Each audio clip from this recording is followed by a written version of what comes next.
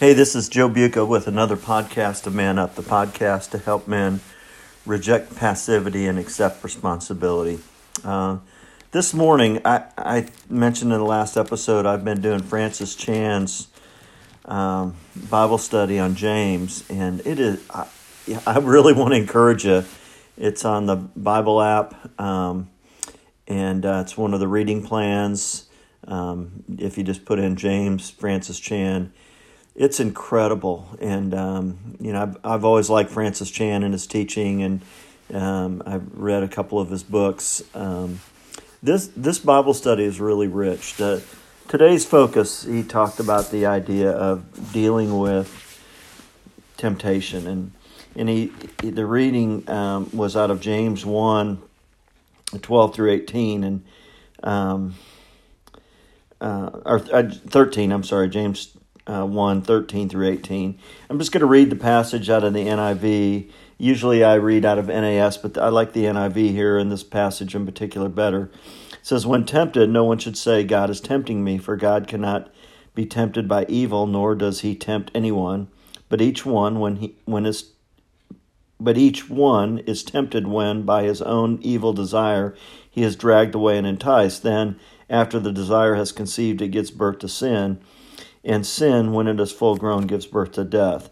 Do not be deceived, my dear brothers. Every good and perfect gift is from above, coming down from the Father of heavenly lights, who does not change like shifting shadows.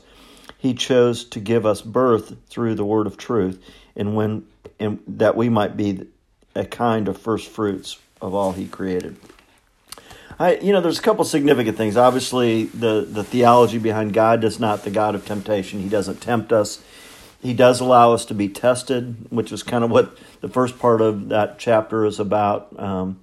But this idea of, we can't blame God for our sin. God made me this way. God made me fill in the blank. He made me a cheat. He made me a adulterer. He made me he made me with certain desires and struggles. Basically what James is saying, and I think throughout Scripture is, we have a sin nature, and that sin nature is within us. I think there's temptation, and Francis Chan talked about this, the temptation both outside and inside of us.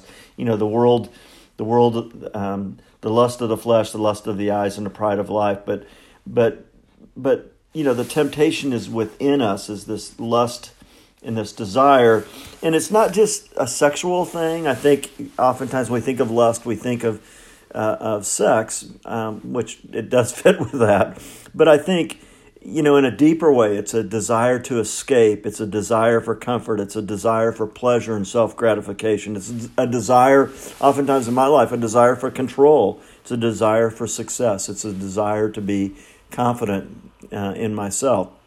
And some of those things aren't necessarily horrible things, but when I run to those things and I run away from God is really when my lust then gives birth to sin, and I run away and do things my own way. The power of this passage is really significant, and the idea of being enticed by evil desire. And again, that evil desire within us, a desire for, desire that our eyes present, the desire that our flesh presents, the desires that the boastful pride of life present. And I think those issues are within us.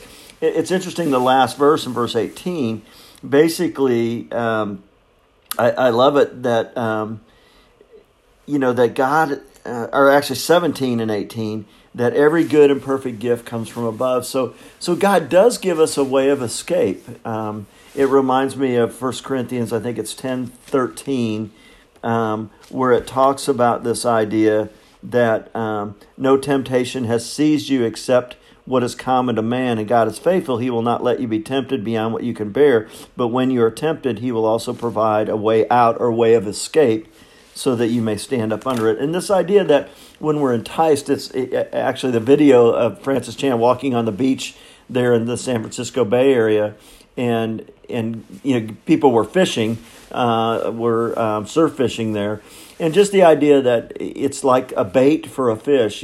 Lust, temptation, these different struggles within us are like a bait that I think the enemy can use to lure us. And again, I don't want to blame Satan. It's within us. It happened as a result of the fall. And yet the reality is that God provides a way of escape. God provides, through the power of the Holy Spirit, through the truth of His Word, through the camaraderie and fellowship of other brothers, God provides a way of escape. And I want to just urge you to find men, and I maybe even harped on this, of the importance of having other men in your life, that you expose those secrets, those temptations, those struggles, not just sexual ones, but the other ones. And that you live a life that has transparency and vulnerability. I believe exposing the lies of the temptations and acknowledging them to others appropriately is really critical in this.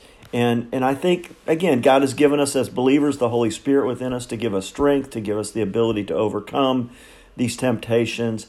It's not, we can't use the excuse, well, this is just the way I am. I love Francis Chan's application. He's like, swim away now. Swim away from the temptation and go towards God. Swim away toward God and cry out to God, God, give me strength and help me be vulnerable. Help me find, again, accountability, not just in my actions, but with my heart and my thoughts. Anyway, you can tell I'm pretty fired up about this, that there's this longing within us, and the longing leads us away from God, the longing of our flesh, the lust of our eyes, the lust of our flesh, the boastful pride of life.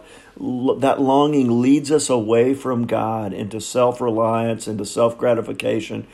And it's important that when we experience that longing, that we quickly hunger and thirst and run to God. Jesus in John 10:10 says, the thief comes to steal, kill, and destroy, but I have come that you might have life and might have it to the full, or have it abundantly. I just want to challenge you, when you face temptation, to see it as an opportunity to swim toward God, to cry out to God to be your help, to swim toward your other brothers, to ask them to hear and enter into confession with you of what you're struggling with, what you're thinking about. And as you expose those things, it's a way to not take the bait, to not be lured into a destructive, dangerous way of life. So anyway, hope that helps you, my friends. Have a great day.